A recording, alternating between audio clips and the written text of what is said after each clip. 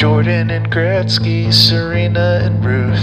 Remembering great ones is easy to do. But what about the no-names who spent their whole lives long snapping footballs and catching sack flies? They're guys, remember that guy. Remember that guy, remember that guy, remember that guy, remember that guy. They're just gonna remember some guys now. Joel Embiid in 2019 won the trademark for this nickname that also describes the 76ers' strategy of improving the team. Paul. What is do a 180? Nope. Margaret or Mike? What is Remember That Guy, the show where we mine our memories for nuggets of nostalgia about peripheral players, past and present. Hey there, folks. I'm one of your hosts, James, and I know exactly who can tell Trebek what this is. Well, we can do a 360 and bring the process full circle, but I don't want to belabor that point too much because we do have a very special guest. It is the navicular bone that Joel Embiid broke in his left foot. Please introduce yourself. That's right. It's me, Pablo Torre. You know, I was so into the process that I actually turned myself into a bone for Joel Embiid. Turns out I did then break and cost the Sixers, so, you know, that's my bad. I swear next year it's the Sixers' year. Shame on you for your faulty bone physics. And you know what? Shame on Discord for giving me the power of a soundboard that does allow me to do this. Guangdong Tigers. Ni hao! Ni hao! Yeah, I've been having a lot of fun loading this up. But enough about what I can do. Let's talk about what the two of you can do for me, which is tell me what's making memories for you right now. Well, I feel like I'm supplanting Xavier as our obscure soccer correspondent, so I might as well keep it going. Big win for the Annapolis Blues on Father's Day. They now stand atop the Mid-Atlantic Conference by themselves in sole possession with the most points per game because, again, this is a semi-pro league. They don't do the standings based on pure points since games played is going to be pretty hard to make equal amongst all the teams. So it is points per game that is the statistic, but with, I believe, 6 wins and now just the 1 draw in their competition, they are standing clear at the top. Another good crowd. They reported it over 7,000. I think that might have been a little generous. But it's still okay. It was still a very nice crowd down in Annapolis. And I believe it was 6-1 they ended up winning. So a resounding victory, and they'll look to keep that going and go on a run. One other soccer team that I wanted to touch on is the Newcastle women's team. If you've listened to the pod loyally, you know that I have been closely following their season. They did win the championship in their league last year, which earned them promotion. And more big news coming out this week. The team was only officially incorporated within Newcastle United's larger structure just this past year. And the new ownership is taking it a step further now. They are now officially a fully professional team. They had already made head coach Becky Langley full-time staff, but the players themselves still had to take second jobs to be able to support themselves. That is until now. They're now being paid full wages. They are fully professional athletes. They will be fully taken care of by Newcastle. And we love to see it. We love when athletes get to just focus on athletics and they don't need to go be an accountant or a nurse or some shit to be able to make ends meet. They just get to focus on the sport. I'm thrilled for everybody, Tyneside. Let's make it a double next year. Let's get the men's and the women's both winning their league. Men are going to win the Premier League. I don't know why they wouldn't. It's not like there's a behemoth fucking Godzilla best team ever formed in Manchester. They don't exist. They're not real. And the women are going to win their league too. Howay to lads, howay to lasses, howay to blues, howay the guys. Howay the guys indeed. Speaking of guys, I mean, look, I'm not going to bury the lead. We're all excited about the big news that's been all over ESPN this week. The hoops, they're quaking. And that's because the hoops will be shaken soon. Because the international phenom finally here. That's right, folks. Slam ball is back. Come on and slam, and welcome to the jam. Slam ball I knew has it. returned. Slam ball, the sport that asks, hey, you know that part in between corners where we have the spirit team jump and do dunks from trampolines? What if we just made that the whole thing? I love slam ball so much because like it's not just the dunks. It's like it's also, for those unfamiliar with the rule set, full contact. Mm-hmm. People wear shoulder pads. People get upended. People get hurt. We don't like to see people get hurt, but we do like to see spectacular high flying action, and it's finally back. It is finally back. It's been described as a cross between, much like you're saying, Diaz, a video game, basketball, and also hockey, both for the contact and the way that people flow in and out. And I just want to spend a little more time catching everyone up on slam ball and what it is, because it was invented back in 1999 by Mason Gordon. Do you want to guess what Mason Gordon's day job was at that point? Janitor. Trampoline salesman. He was a professional comedy writer for television programs on Nickelodeon like Kenan and Kel and Cousin Skeeter, the one show where that kid's cousin moves in and he's a puppet. Ah. Yeah. And so this guy in his free time was like, hey, you know what? What if I made this incredibly silly form of basketball?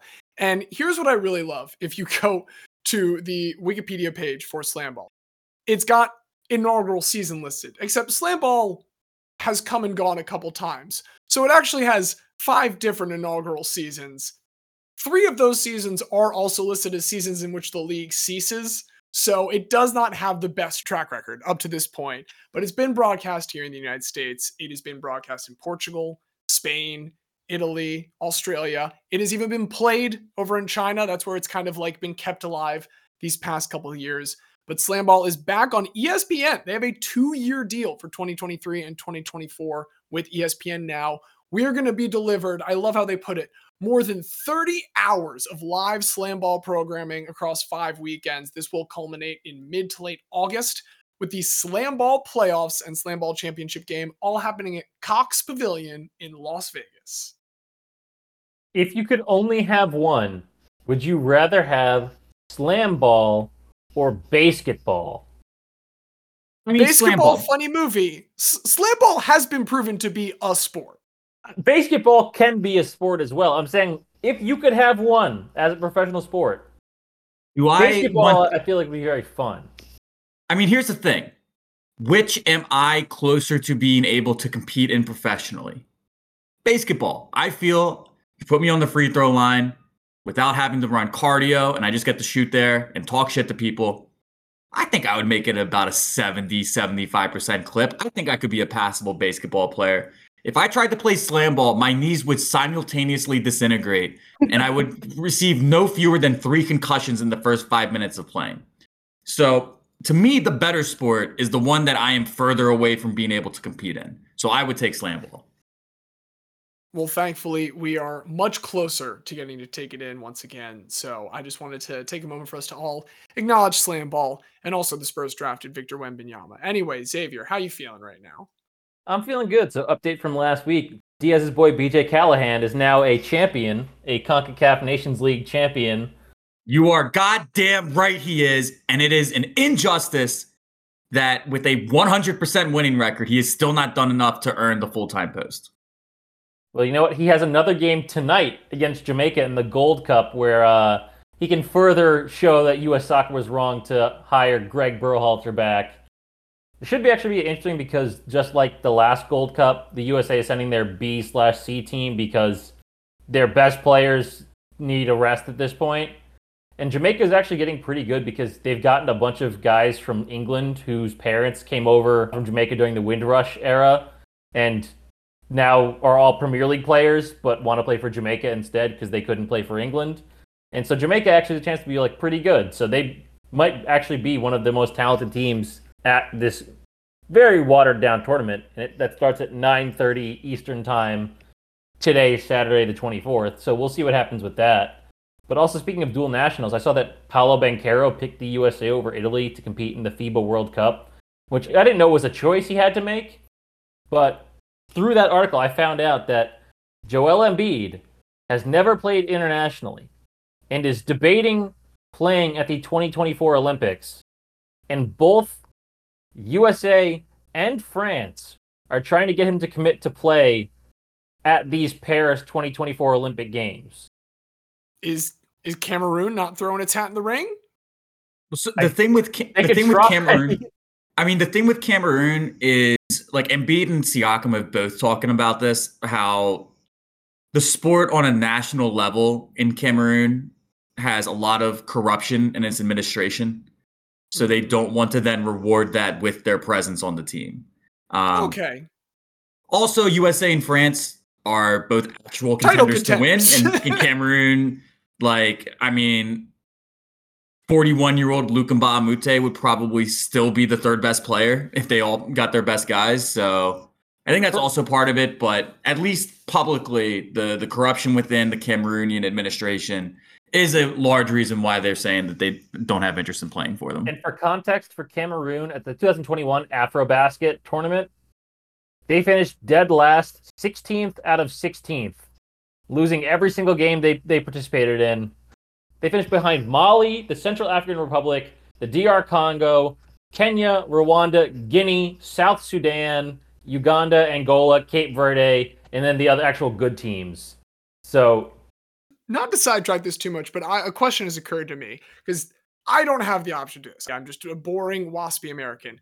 The two of you could, in theory, I feel like, try and get to play for Puerto Rico if it was in something that you excelled at. What do the two of you think you could represent Puerto Rico in internationally? I could represent Puerto Rico in, honestly, the NHL tournament, NHL video game. I was top 500. Okay, I was top 500. I know you've started skating a little bit, DS. No, actual hockey, terrible. Video game hockey, in high school at least, when we had nothing else to base our self-worth on than our ranking in online video games. I was top 500 in the world in NHL. So I do believe to this day I would represent La Isla con mucho orgullo. Xavier, what you got? Model UN. Are you representing Puerto Rico in the Model UN, or are you just doing it for Puerto Rico, but you're stuck with like Kosovo? The latter. The latter. Okay. I will show my ability to be a great politician in the Model UN on behalf of Puerto Rico, but representing a country that has nothing to do with Puerto Rico. But I still had a couple other things about some random sports and also just some random leagues that I wanted to talk about real quick. I've been learning a lot more about the Australian Rules Football League recently. Go Blues. Dude, it is the shit. Just this morning, the Sydney Swans beat the West Coast Eagles 205-34.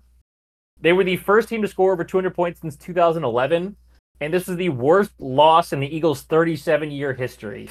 And a lot of our listeners who have no idea what scores look like in that game probably have no idea, how big is that? How little is that? It's bad. The winning team usually somewhere around 80 to 110, 120. But very rarely does anyone get more than 120, 130, and they blew that out of the water. The Eagles are just absolutely awful, but the Swans, they were scoring pretty much every second in a game that is not designed for people to score that often. And the last thing I want to talk about was the smallest soccer league in the world, the Isle of Scilly Football League, which consists of just two teams, the Woolpack Wanderers and the Garrison Gunners, who play 9v9 against each other 18 times for the league title, along with a couple other times each for multiple cup competitions. So every week, these 9 guys on each team just play against each other, but name it something else, depending on how they feel for what title they're playing for. Do they do the thing that you have to do eventually in an online lobby where at least the 9 and 9 gets swapped a little bit? Or are we just rolling out the same 9 motherfuckers against each other every single week? You know what? I was gonna say that I could see it happen, but no, if you're a Woolpack or a Garrison, wouldn't you want to just be on that team? Well, I read an article about this, Xavier, and it's the player pool is the same group of guys. But after each season, there's essentially 2 captains, which then redraft the teams. That makes this so much better. Because now you've got the like psychological element of these 18 guys who presumably known each other forever, having to make that kind of a decision every year. Wait, this is great. I just see this on CBS Sports Golazo about an interesting moment. One time, a Wolfpack player, a farmer named Chuffer, once left the game at halftime with his side leading 2-0 because he was wrongly informed his cows had escaped. With his team down to 10 men, Garrison came back to win the game 3-2. Beautiful. It's like the scene in Breaking Bad where they call Hank to say that his wife's in the hospital, but it was really Saul Goodman doing double duty. It is exactly like that. I don't know enough Breaking Bad to verify that. It's all right. It's all right. We all can't be Diaz. Listen, I have encyclopedic knowledge of like 10 shows and no knowledge of any other show. Well, speaking of shows, folks, for this week of the show, you know, we've done some segments before that have unfortunately pitted us against one another. And, you know, this time we decided, in the spirit of Guidem, when we bring on what we're about to do, we wanted to do it together, but invite some other people to take part so that we couldn't not have to have this divided house anymore. It's time to unite the house against our listeners to infuriate them and to make them answer some questions about some guys that have been talked about on the show, some other guys that haven't been talked about, but I'm excited for this. I am indeed excited for this installment of Who Wants to Be a Guy-llionaire, the game show about the show where we mine our memories for nuggets of nostalgia about peripheral players past and present. We have with us today 3 contestants that we are incredibly pleased to welcome. They are not our very special guests, but I will now turn to our very special guest to introduce to you the first of our contestants today. Yes, our first contestant here.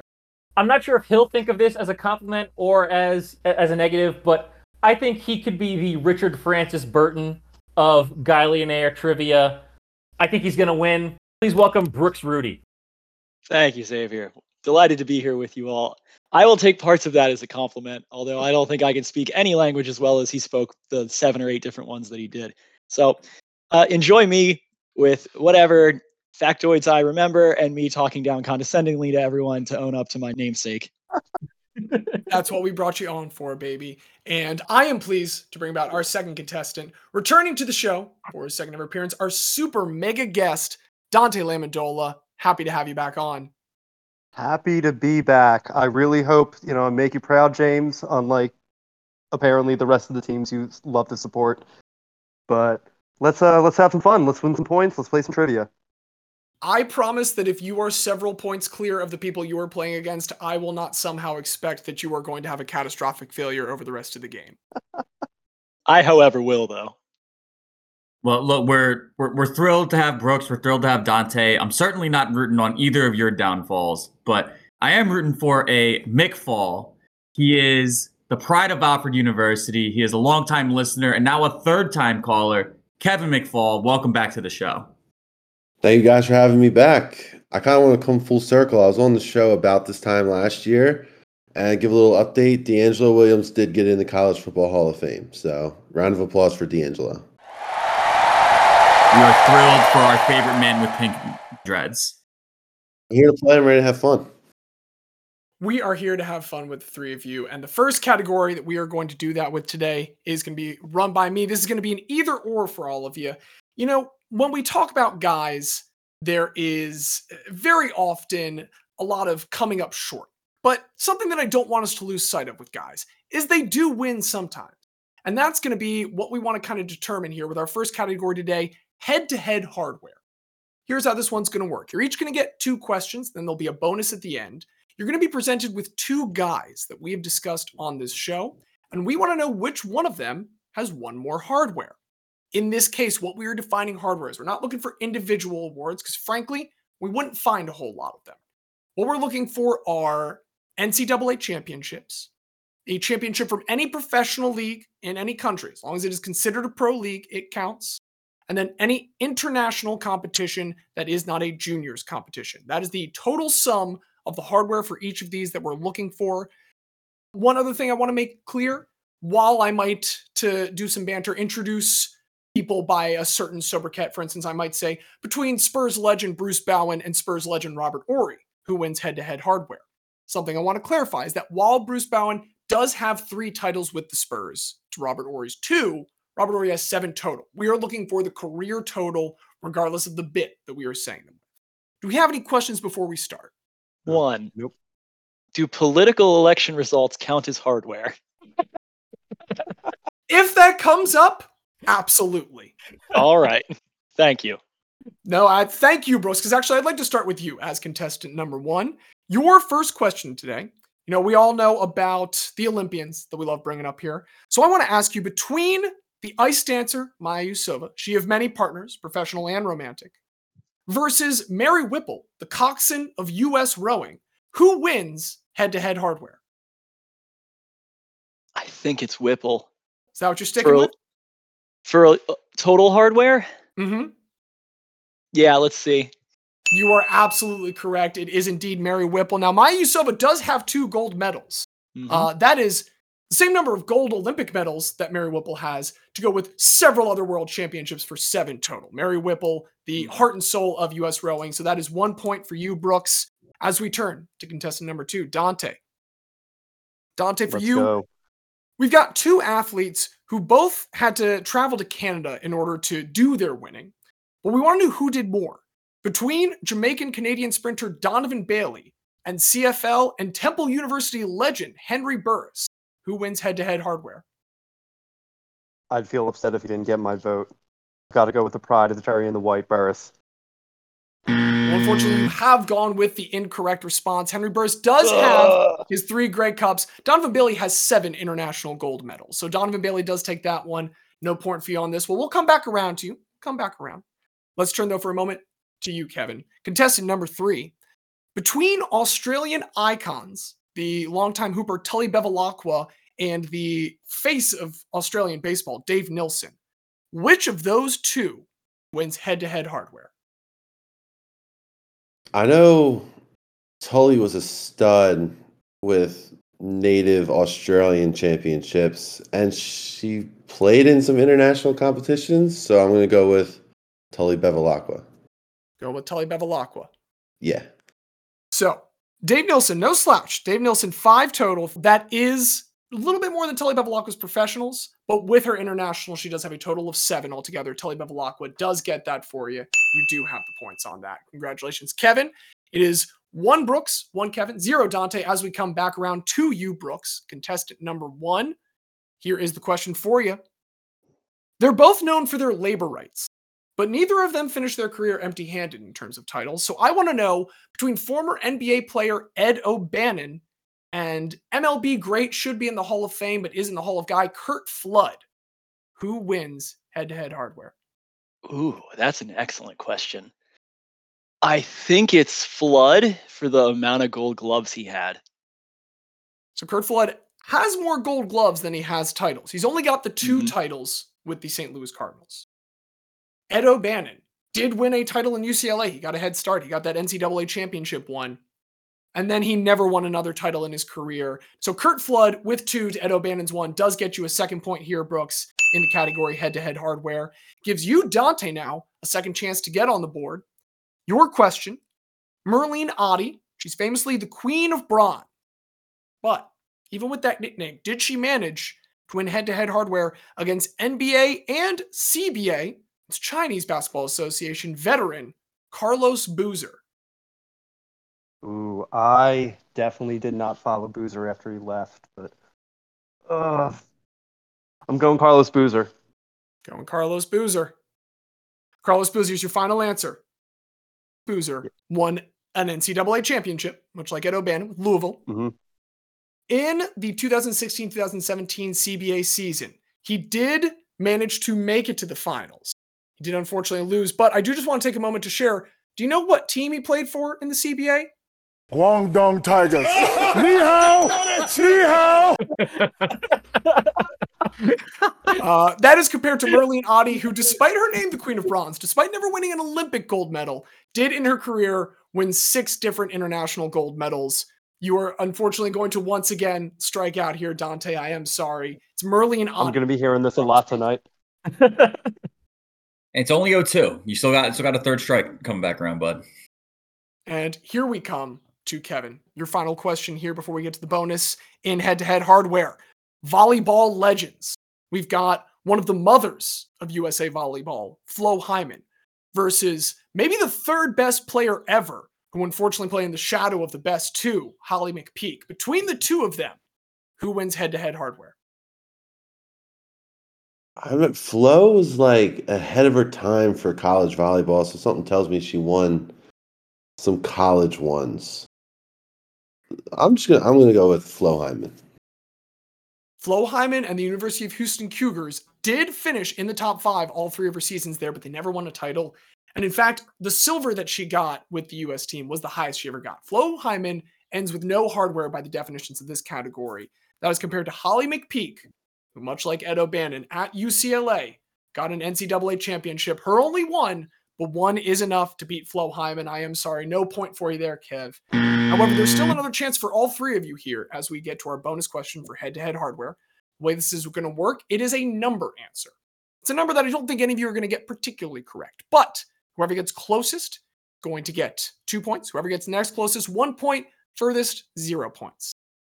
This is the question for you. When we're talking hardware, it's impossible to not talk about Gaius Apuleius Diocles, who is the winningest athlete of all time in terms of career monetary winnings.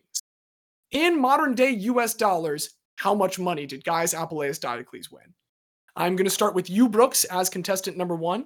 Let me ask a clarifying question. Sure. We're guessing our understanding of the winnings of this individual, who I think lived like 2,000 years ago, Yes.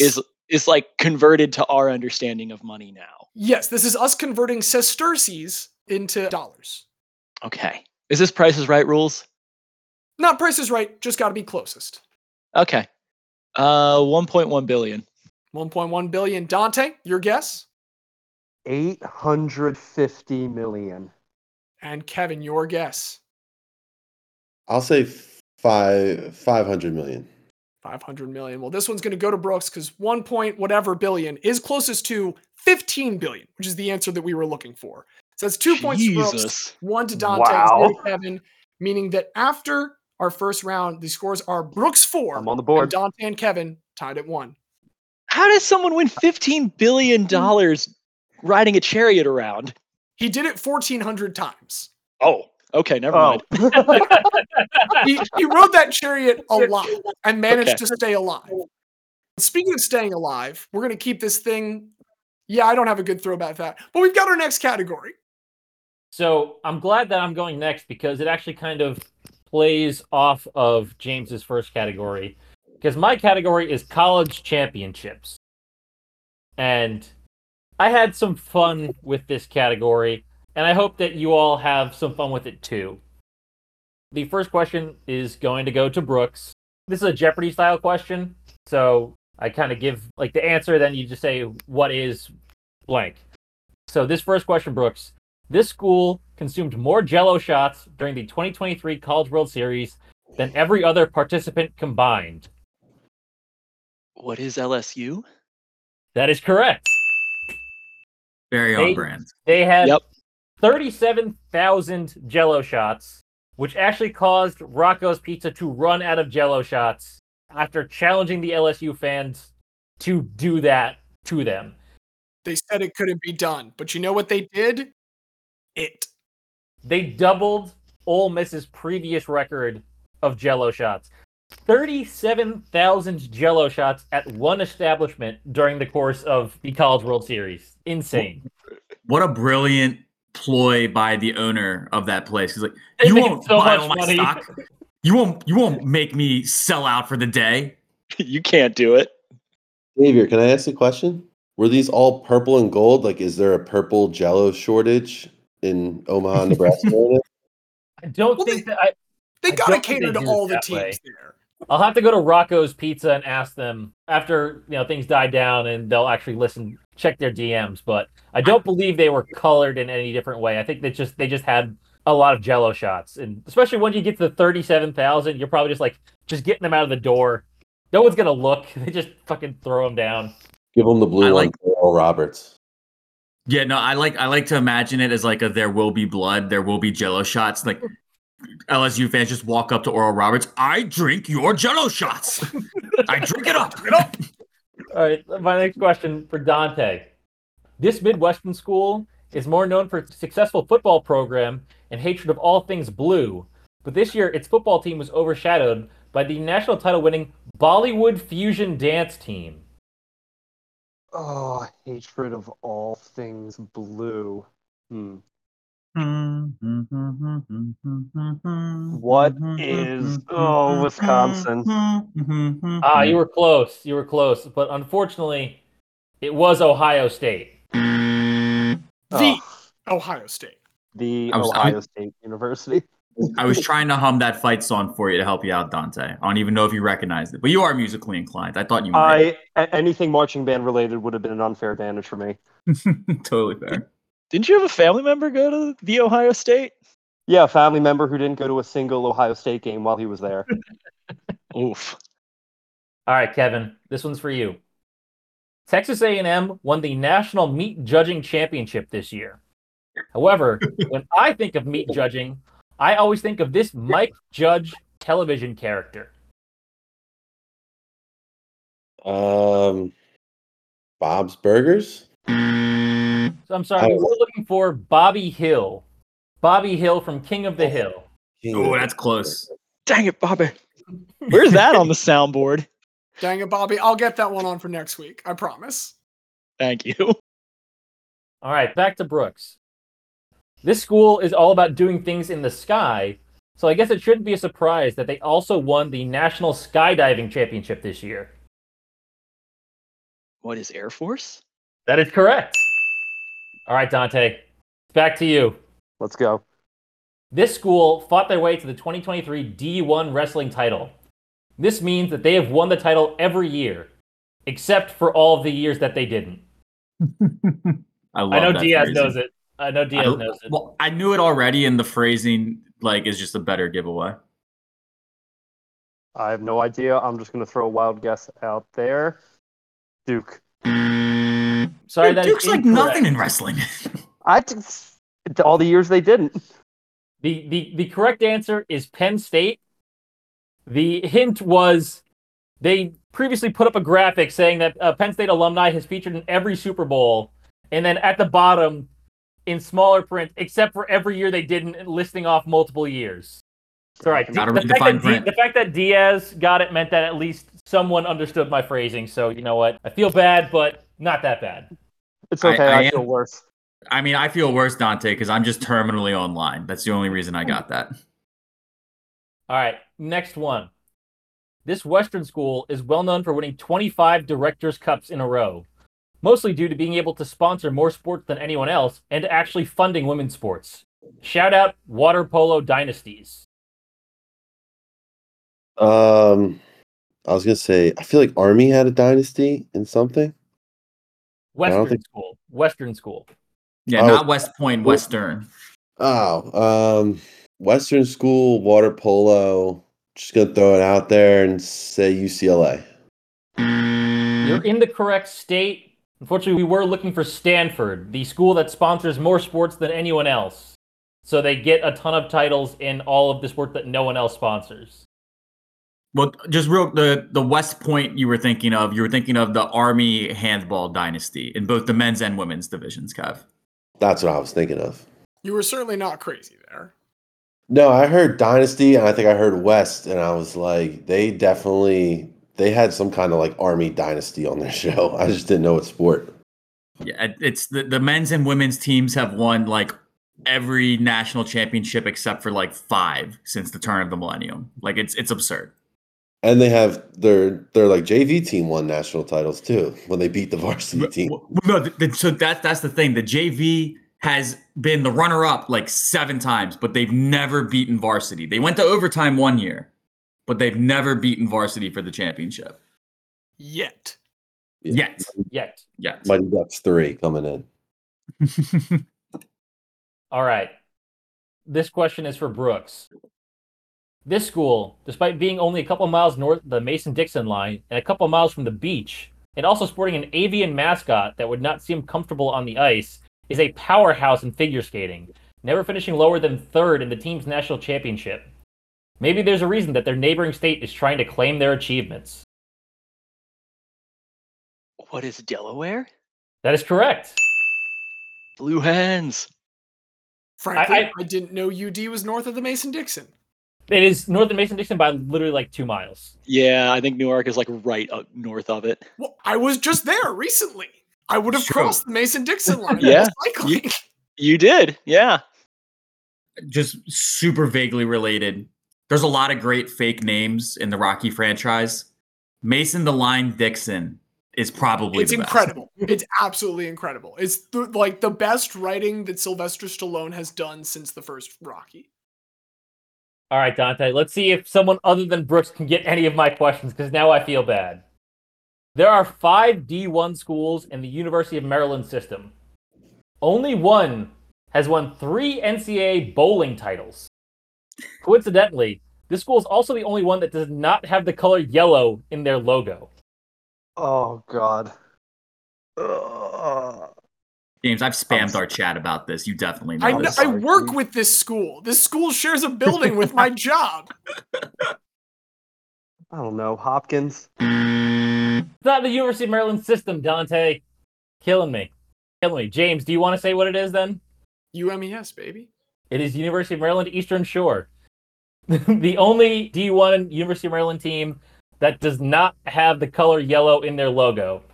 All the other ones, Towson, UMBC, University of Maryland, Coppin State, all prominently display yellow in their logo.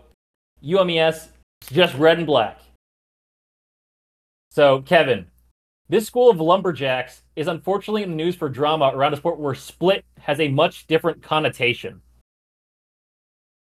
Oh. This is Stephen F. Austin. It is Stephen F. Austin. I Stone Cold Stephen F. Austin. love a good bowling scandal. We haven't had one since Pete Weber. Like, the bowling scandal world has been quiet for a long time since he dropped out of the pro league, so I'm glad that the Stephen F. Austin coach is bringing it. Dante, because you didn't get any of mine, I have a harder question that I would give you 2 points. That's what I need, a harder question. Thank you. But you'll get 2 points if you get this, because I don't have a bonus question. So this one's just for you. This Western state school that tries its hardest not to be considered a state school won its second consecutive swimming and diving championship under alliterative coach Dave Durden, beating Arizona State and their alliterative coach Bob Bowman. This championship was also hosted in alliterative Minneapolis, Minnesota. Trying hard not to be a state school. Oregon. The answer we were looking for was Cal. Ah. I'm sorry, Dante. I hope that Sorry, you have I better didn't luck in have the high next hopes one. to begin with. It's all right. You were very benevolent to him, but that does leave our scores here as we exit round 2 with Dante behind, still just the 1. Kevin now up into sole position of second with 2 points. Brooks did do quite well on that last one. He now leads with 7 as we head into our next category. This category is going to be called Take a Charge. Now, this is going to really celebrate 2 things that have come up time and time again when we talk about guys. First off, just the nature of someone that, is ready to take a charge for a team, to do that dirty, nose to the grindstone work that helps elevate others. And then the other thing we've talked about a lot is criminal charges. So what you'll be asked in Take a Charge is you will be presented with the guy we've discussed, and you will quite simply tell me whether or not they have ever had criminal charges against them. Any questions before we start? Just charges, not convictions. That was my question. I mean, some people may be convicted, some may not. I'm going to start this time with contestant 2. I'm going to shake things up a little bit. Dante, I want to ask you about Filipino rugby legend, Lito Ramirez. Also known as a rugby boy, did Lito Ramirez ever take a charge? Not that I know of, no.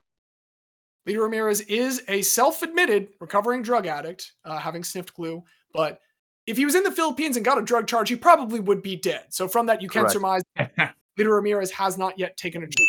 That is a point for you. We turn to contestant number 3. Kevin, your question. I want to ask about Flyers legend Pele Lindbergh. Oh man, can you get charged if You didn't make it? Famously involved in a drunk driving accident. Exactly. I don't know. I feel like he probably never got caught until, unfortunately, it was too late. So I'm going to say no, he didn't take a charge. Pelle Lindbergh did test as having a 0.1 blood alcohol level at the time of the arrival on the scene. As you've intimated, he did not survive. And for that reason, he did not get charged with a DUI. So you are correct, Kevin. That is a point to you. Pelle Lindbergh never charged, though very clearly involved in a drunk driving incident. Yeah. Don't worry, we'll get a little bit less morbid here as we turn to you, Brooks. Or are we less morbid? That's really the question. As I ask you about the king of darts, Phil Taylor. Did Phil Taylor ever take a charge? I do not know, so I am going to make the assumption that he must have. I will say yes. So here's the thing, Phil Taylor, famously good at a sport where if you hang out at a bar long enough, you will probably play it. As you, Brooks, have kind of correctly guessed with that one, a guy that hangs around a bar all the time, probably going to get some charges down the line. In fact, he did get 2 indecent assaults in 2001. Phil Taylor has indeed taken a charge. That's a point to you as well as Brooks. That was very much the assumption. Like, if you spend enough time in a bar, you will commit some kind of crime. It seems inevitable. Excellent deduction. An excellent deduction. Let's see if we can put the deductive powers, Dante, to the test once again. Dante, your question is the namesake for one of the most important football moves, the center of many different legal battles and lawsuits, Jean-Marc Bosman. Definitely been in the court system, but has he taken a charge? I'm going to say no. Jean-Marc Bosman, of course, he was in those courts primarily because he was fighting for his labor rights. That being said, he did find himself in April of 2013 during one of the more unfortunate throes of his alcoholism and depression for assault of a girlfriend and her daughter during that time. God. And so Jean-Marc Bosman did take a charge. I'm sorry, Dante. You don't get a point on that one. That's okay. Still a chance for you. Right now, though, we do want to focus on Kevin's chance. Kevin, here's your question. The architect, one of the greatest football cheating scandals of all times, Greg Williams, did he take a charge? From what I know, Craig Williams is just not an all-around great guy. I'm just basing this off of vibes, and I'm going to say, yeah, he did take a charge. He gives me bad vibes. Well, unfortunately, that answer gives me bad vibes because while Greg Williams was heavily fined and punished by the NFL for his role in Bountygate, he never received any criminal charges for that and has not received criminal charges for any other actions at this time. So Greg Williams has not yet taken a charge. I'm sorry, Kev, no point there. Hold on, though. We got our bonus coming up. However, first, I do have to turn to you, Brooks. Your second question here in taking charges. Wanderlei Silva, UFC fighter nicknamed the Axe Murderer. Did he ever take a charge? I will make another assumption and also say yes. This time, Brooks, unfortunately, your assumption is incorrect because though he is nicknamed the Axe Murderer and was paid a lot of money to injure a lot of people very violently, he kept it all inside the ring. What can I say? Wanderlei Silva never caught a charge, so each of you got one right there. Your bonus question for this one. Jack Molinas has been described as the Mephistopheles of college sports, architect of one of the biggest betting scandals in all of the history of college sports. We know that he took some charge. The question is, how many years did Jack Molinas spend in jail? And Dante, this time, we will start with you for the response. I'm trying to think if he spent time in jail for later. You know what? I'm going to say 8 years. We've got 8 years from Dante. Kevin, how many years do you think? I'm going to say, if I remember correctly, pretty sure he died before he ever served any time. So I'm actually going to say 0. That's 0 from Kevin. And Brooks, how many years do you think Jack Molinas spent in jail? 3. Jack Molinas was shot and killed. However, he had already served 5 years at that point for his role in the scandal, meaning Brooks with 3 is the closest. He'll again take 2 from the bonus. Dante, you again get 1. Kev, none for this time. I am sorry. That does mean that you and Dante are once again tied at 3. You are all the way behind Brooks with 10 in first place. He served 5 years for a betting scandal. Then he That seems moved extreme. well, he was the ringleader What of was this it? Where did he move to? He got in like a porn scandal as well? to LA. He moved to LA and started producing porn, and he was all allegedly had very long legal. ties to the mafia and eventually did get shot in the head, like Well- allegedly by the mafia. In his home. Allegedly. We But do here's use the word something. allegedly. Yeah, we use the word allegedly. We're not sure about those things. I'm sure about something though, and that's that Diaz has got a category for us now. Yep. Yeah. So it's my turn to go with my category, and something we talked about this season was streaks. We were talking about bad streaks, bad records. This is just about streaks and records generally. Some of it will touch on themes from previous episodes. Some of it will not. And we're going to start first in the world of darts. All of these will be multiple choice. I'll start first with you, Kev, because you're right next to me on my screen. Who owns the longest unbeaten streak in darts history at 60 games? Is it A, Michael Van Gerwen, B, Phil Taylor, C, James Wade, or D, LeBron Dwayne? I'm gonna go with B. B, Phil Taylor. So we did talk at length about Phil Taylor. We talked about his rival, Michael Van Gerwen. It is Michael Van Gerwen who has the longest unbeaten streak in darts history. He won 60 consecutive games. So unfortunately, incorrect for you. That was the only name I was sure that was a darts player, and I didn't know how much of a curveball he was throwing at me. Right. James Wade is a very accomplished darts player. LeBron Dwayne is just a fun little joke that I chose to make with the fourth choice. Did you spell it like Dwayne Wade? Yes, I don't know if you can see it, but yeah, right at the top, Dwayne. Yep. My second question, I'll go to Dante. We're going to talk about a sport you know a ton about, baseball. We're looking for the team that has the record for the most losses in a Major League Baseball season with 134. Is it A, the Providence Grays, B, the Philadelphia Phillies, C, the Cleveland Spiders, or D, the Worcester Worcesters? I believe the owner of the Spiders also was the owner of another team. Basically sold off all the players. One starting pitcher on that team had like half of the team's wins on the years. Let's go Spiders. It is the Cleveland Spiders, who did lose 134 games. Pretty bad. Pretty bad. Good for you. Thank you for You the get baseball question. Brooks. Next question goes to you. Who holds the record for the most consecutive missed shots in NBA history with 35? Is it A, Kevin Burleson, B, J.R. Smith, C, Gadget Jones, or D, George Mikan? I want to say J.R. Smith, but that might just be from like memories of occasional ones. So I'll go with Gadget Jones. So we did talk at length in a previous episode about Gadget Jones' lack of prolificness with his scoring. However, he was a 48% shooter from the field for his career. Kevin Burleson, playing for the 05-06 expansion Bobcats, missed 35 consecutive shots. He took 88 that season. He managed to miss 35 in a row at one point, and that is the record for most consecutive missed field goal attempts. Who's next closest? Because that sounds impressive to do. My research did not reveal who had the second most. They are probably very happy they're not most anymore. Well, I mean, the fact that he took 88 total shots in this season and still managed a streak of 35 in there is just incredible. Truly. But this is kind of what we expect from the expansion Bobcats. Mm-hmm. We'll go back to Kevin for our next question. We're looking for the most consecutive NHL games with an assist by a person not named Wayne Gretzky.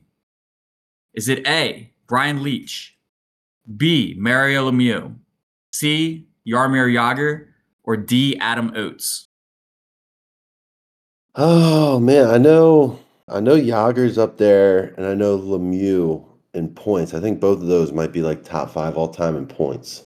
So I'm gonna go with Jaromir Jagr. Jagr, Lemieux, and Leach are all owners of top 10 streaks in NHL history for assists. However, it's Adam Oates with his 18 consecutive games that is the second longest streak in NHL history. That's a lot of wild oats sown. I'm glad you added the Perfectly rim timed. shot to the soundboard. I'm really glad you put that on there. Oh, that one comes standard. They know what we're about. That was fantastic. Okay, so now I go back to Dante for my next question. We talked this season about Peter Buckley, the man with the most consecutive fights without a win in boxing history. But I'm looking for the boxer with the most consecutive losses by knockout in boxing history. Is it A, Reggie Falter, B, Logan Demise, C, Tommy Topple, or D, Eric Crumble? Only because the name sounds on point, I'm going with Logan Demise. So the first three are all fake names, Dante. Those don't exist. However, Eric Crumble does exist. That's James's thing. I love that that's the real one. I was betting on Logan. I have to admit, I did also think it was Logan Demise. I had just finished playing Zelda when we did these, if you couldn't tell.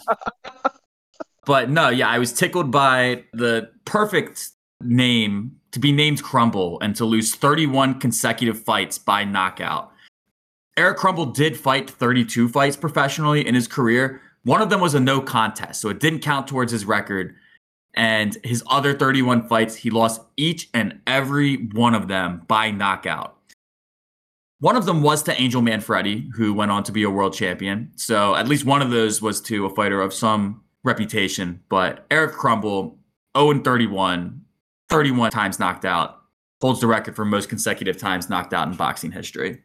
I feel like when you get to 5 or 6 in a row, you just have to reevaluate your life and think, maybe it's time for a new career. You would think they would stop him. And he was also a lightweight. So it's not like he was fighting guys with unstoppable power. I think for our second Rocky reference tonight, that would be a word that like Spider Rico wins. Oh, that's definitely right up Spider Rico's alley. I don't think Eric Crumble ever threw a headbutt, though. So hopefully he was at least clean in his losses. We'll continue along to some quarterbacks who did not play very clean. Brooks, I'm looking for the person with the lowest quarterback rating among those to attempt at least 50 passes in NFL history. Is it A, Randy Hedberg, B, Billy Jefferson, C, Swede Hansen, or D, Shipwreck Kelly? I want to pick the ones that I think are fake. Like, I very badly want to pick Shipwreck Kelly because it sounds like a QB from the 40s that probably played horribly. I think you have enough room to spare here, Brooks. So yeah, I'm going to go with Randy Hedberg.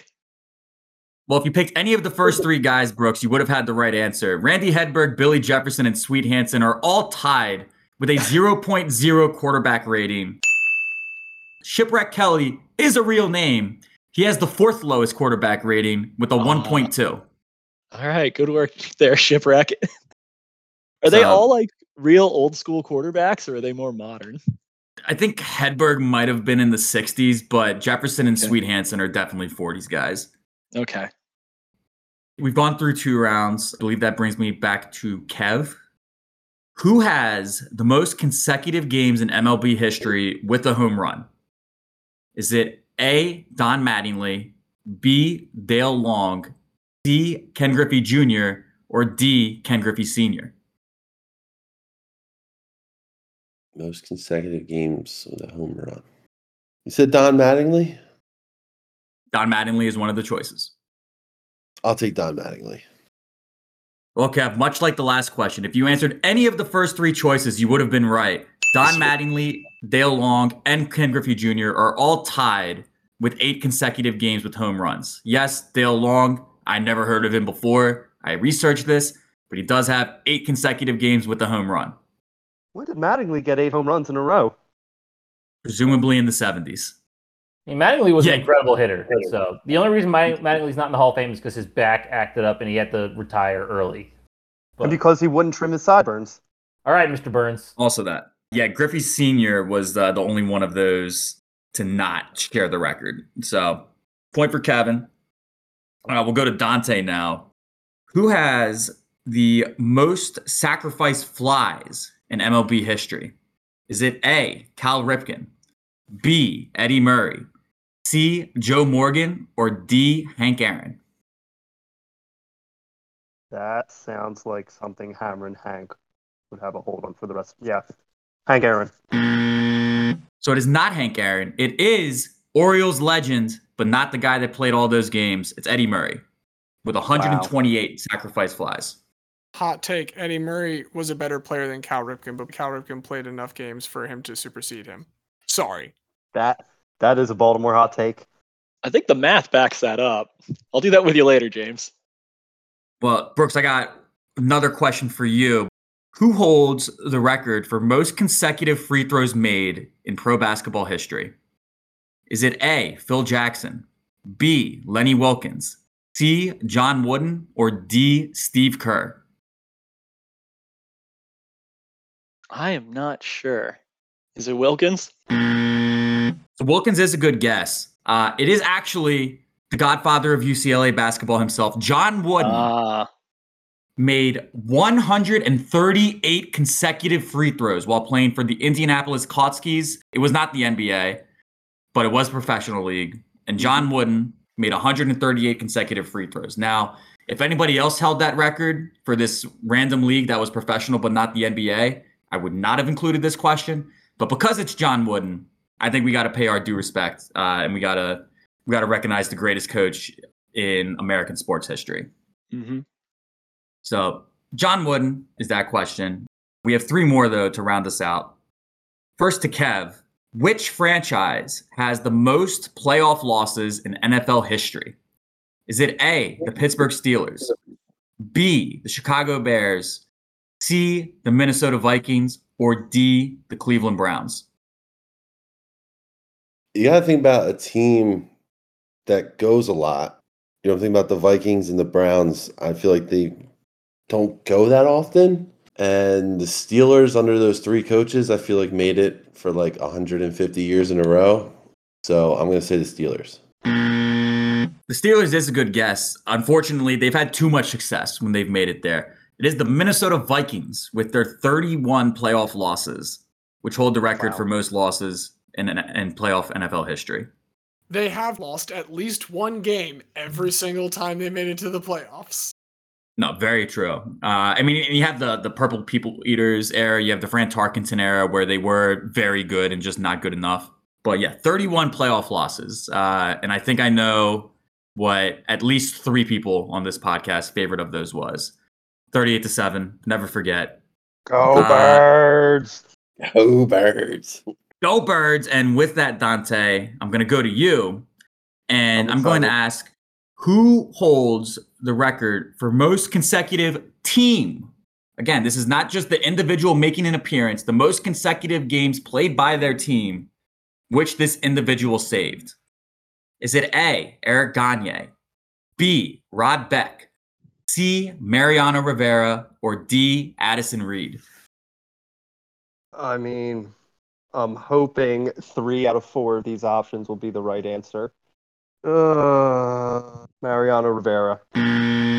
Dante, you picked the only one that does not share the record.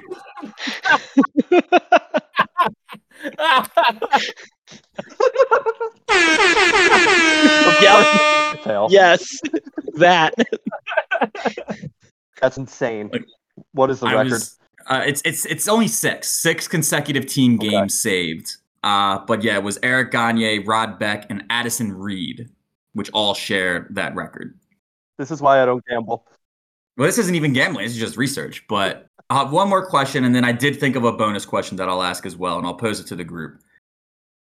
Brooks, your final question. We've talked about WWE on this show, so I do feel it is fair within the universe to ask, who holds the record for the longest title reign, single title reign, in WWE history? Is it A, Hulk Hogan, B, John Cena, C, Bruno Sammartino, or D, Ric Flair? I know only enough about wrestling to know those names like buzzwords. So, Ric Flair? It is not Ric Flair. Kev, I know you know the answer. Would you like to fill it in? Yeah, it is Bruno Sammartino. Sammartino, exactly. So I even pronounced it wrong. So I'm an asshole too. You hold it for like. You know what? With the correction, years. I'm giving him a steal for that one. Yeah, that seems fair. I agree. He All held right, it so for Kev's like 13 years and then lost it for like 2 months and then won it back for like another 8 years. it was 2,803 consecutive days as champion. He lost it for the 2 months that you mentioned, and then held it for another 1,237 days. So a combined title reigns of over 4,000 days, with only 2 months separating the two of them. So Bruno Sammartino, incredible. What else is incredible is the bonus question, and this is just going to be open-ended. If any of you get it, you're going to get the full 2 points. No points to anybody who gets it wrong. No penalty for getting it wrong. Which player/coach holds these two records? The most wins in FCS college football history, and also the most consecutive plays with an interception as a defensive player. I'm sorry, did you say FBS or FCS? FCS. So yeah, the step below the bowl subdivision. We're not talking about the Alabamas. We're talking about the North Dakota States. The University of Delaware's. And it's a coach? He's currently a coach. He did play in the 70s. He also played at an FCS institution. I feel like you guys talked about like that John Carroll coach. I'll save you there. That's D3. Oh, okay. Yeah, I truly have no idea. Are there any guesses? Brooks, any guess? No, I'm not sure. Well, the only reason I would bring this up is because it is a Delaware man. Casey Keeler, playing linebacker for the Hens back in the 70s, intercepted a pass on 3 consecutive plays. They intercepted it, they scored, they tried to throw, he intercepted it, they scored, they got the ball again, they tried to throw again, Casey Keeler intercepted it again. And between his tenures at both Delaware and now currently Sam Houston State, Casey Keeler is the winningest coach in FCS football history. Why Delaware ever fired him is far beyond my understanding. If they hadn't done it, there's a very real chance I wouldn't know any of you. I might have gone to Delaware if they didn't fire Casey Keeler. That was the final straw for me to finally get me to go to Temple. Well, now we get to see Casey Keeler in the FBS with Sam Houston now in Conference USA. Ooh. And I have no doubt that they are going to win 8 to 10 games every year, and he's going to continue to be an amazing coach. He was very good to me when I was a super fan child of the program. Always let me into the locker room to hang out with the players after the games. There's one time even he let me just follow him around all day because for my class we were supposed to shadow a person whose job we wanted to have one day. I just followed him around Delaware's campus. I went to the weight room, loved Casey Keeler. Needed to get a Casey Keeler reference on this pod at some point. And I'm sad that none of you knew who he was, but I am glad I got to bring him up. I tried to give the hint. No, you really did. University of Delaware, Blue Hens. It's all good. We've still got a chance for everyone to pad the scores a little bit. We've got one more category, but real quick, let's check in with those scores. Dante is now in last with 4. Kev, with that steal, it brings you up to 5, which means you have closed the gap slightly between you and Brooks, who is still in the lead at 11. We've got one more category, a favorite amongst our group. We are bringing back the one, the only, 69 or 420. Woo! Now, for anyone that is unfamiliar with 69 or 420, quite simply, you will be presented a question that has a numerical answer. However, I'm not interested in the answer itself.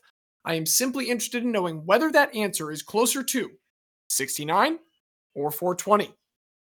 So, this time, we're going to start with contestant number 3. We're going to go to you, Kevin. 69 or 420, I want to know the winningest driver in Le Mans history is Tom Christensen. The number of laps that he drove in his first ever win at Le Mans, 69 or 420. 420. With 361 laps, he is indeed closer to 420, so that is a point for you here on this first go-round, Kev. Turn next to Dante. It's a good one for you. I want to know, legendary pinch hitter for the Philadelphia Eagles, A.J. Feely.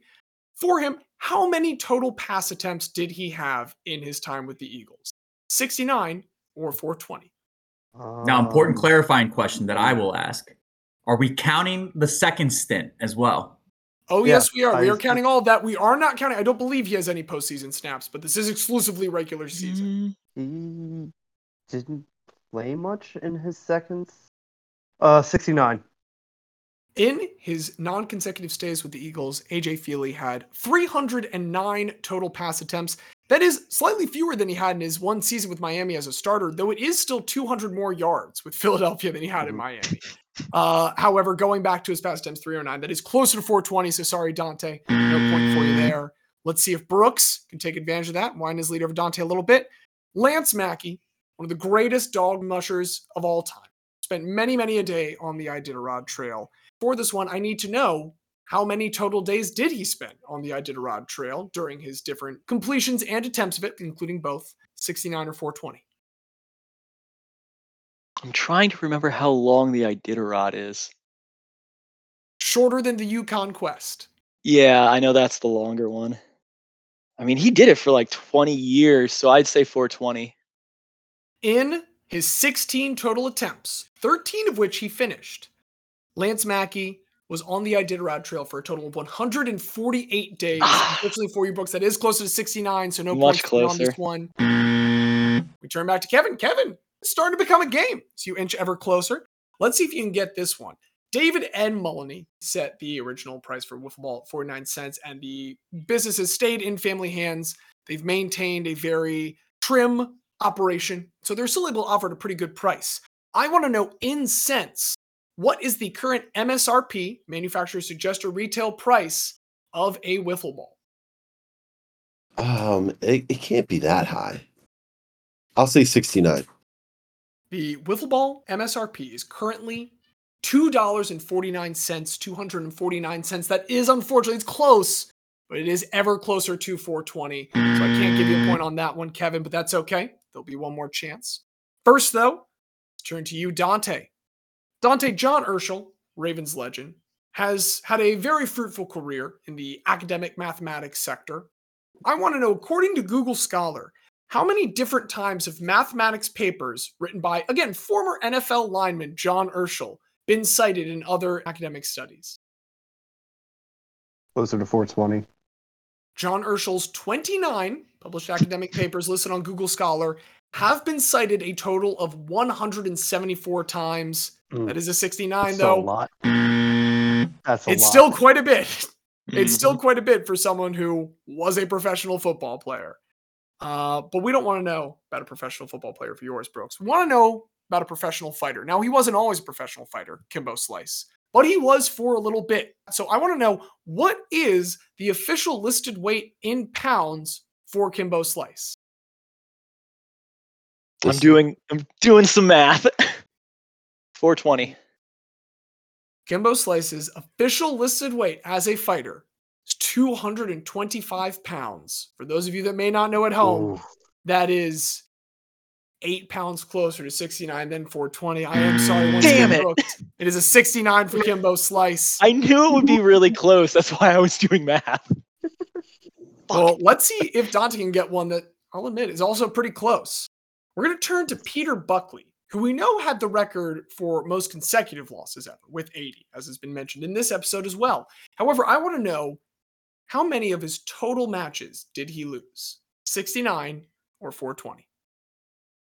Oh, I might have actually done research on this guy, and it's Also, I closer do to realize I've 420. done this out of order, so don't worry. Kev, you're going to get Dante's this time. 420. Peter Buckley participated in 300 total bouts, and of those, he lost 256. That is 420 for you, Dante. You do get one. I do apologize for the oversight, Kev, but I think you got a good shot at this next one. Kev, we're going to baseball for a moment, so Dante won't get the baseball question.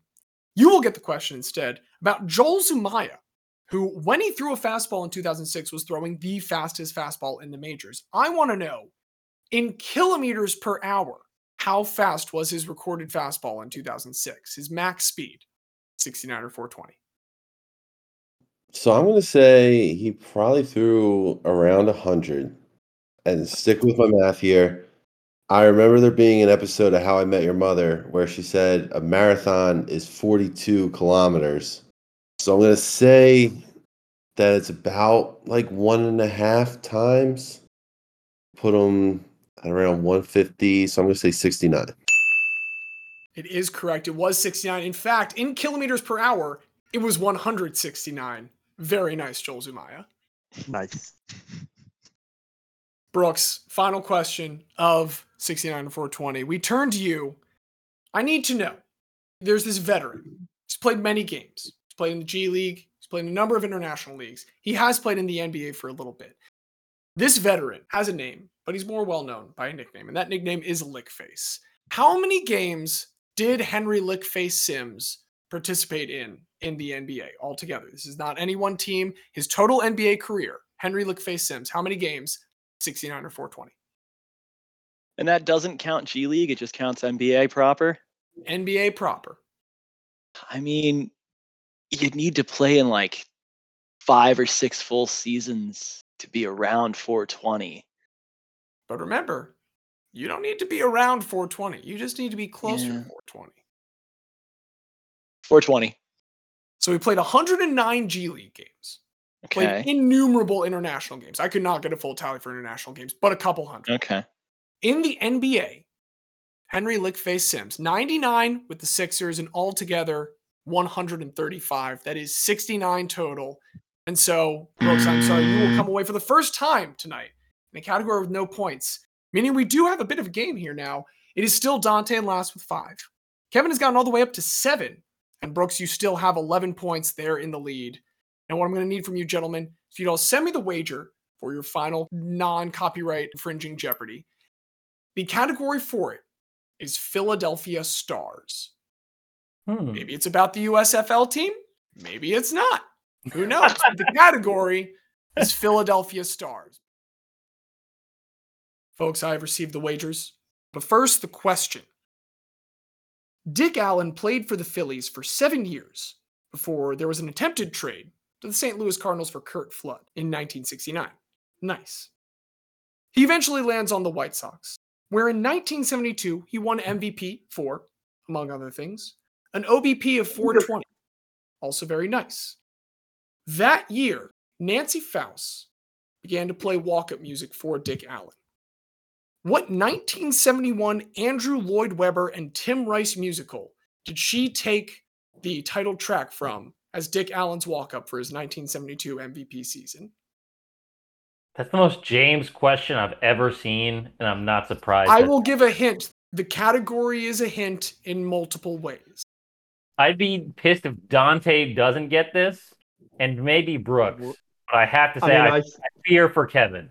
Dante, if you get it wrong, I'm going to show up at your next softball game just to heckle you because it's 5 minutes from my apartment. The answers are in. Let's start with you, Dante. Dante, your response was Cats. That is incorrect. Your wager was 3, and that leaves you with a final score of 2. We turn next to you, Kevin. You had 7 points coming into this. Your answer was Philadelphia Freedom. That was unfortunately also correct. I'm not familiar with that work by Andrew Lloyd Webber. I do apologize. I do also apologize for your wager of 7. That does leave you with the final score of 0. We turn to you. You did what James did on Jeopardy. You went for it all. Yeah, exactly. I'm in no place to criticize. Nor am I in any place to criticize Brooks, who came in with 11 points, answered Jesus Christ Superstar. With a question mark, because I was not sure. With a question mark, but it was the correct response. You can be a little bit sure that was indeed what Nancy Faust played for the former Philadelphia star, Dick Allen, Jesus Christ Superstar, as he came there in his 1972 MVP season with a wager of 4. That brings Brooks to a final score of 15. And that does mean that Brooks Rudy is our Guy-llionaire. And he is the Richard Francis Burton of Guy-llionaire. Whoa! Take that, Dante Speak. I have learned a lot, and I have a list of about 70 people I looked up today in preparation for this. This has been a lot of fun and encourages me to continue to listen to the podcast, hopefully a little more routinely, so that I'm not scrambling the next time I am invited on here. And now I know I need to do more research on sports that aren't baseball. Although I did get 1 or 2 boxing questions correct. I'm proud of myself on that. We are proud of you. We're proud of all the contestants for joining us, though, of course, congrats are in order to you, Brooks. But thanks again to all of you. We hope that you guys had fun. We hope that you, listener, also had some fun listening to this. If you did, hey, just like Brooks is saying, be sure to listen and share with other people. You know, someone else. If you might think that they'd enjoy this, you can send to the bit.ly/rememberthatguy. It's all one word. It's all lowercase. But thank you to our guests and to my co-hosts and to Craig, the whole team behind producer Craig, our musical director Don Ham, and to you, dear listener, most of all for joining us. We do hope that you'll join us again next week for the last guest of our very star-studded season. But until then, I have been James. I've been the very special guest, Xavier. Special guest for trivia, Brooks. Temporary Richard Francis Burton for the evening. Super mega guest and somehow second place finisher today, Dante. I'm a long-time listener, third-time caller, third place champ, hang a banner, Nolan. Kevin, thank you for having me on. Thank you for claiming the true championship of this podcast, the third place championship. I've been Diaz, and as Alex Trebek once said, don't minimize the importance of guys in determining life's course.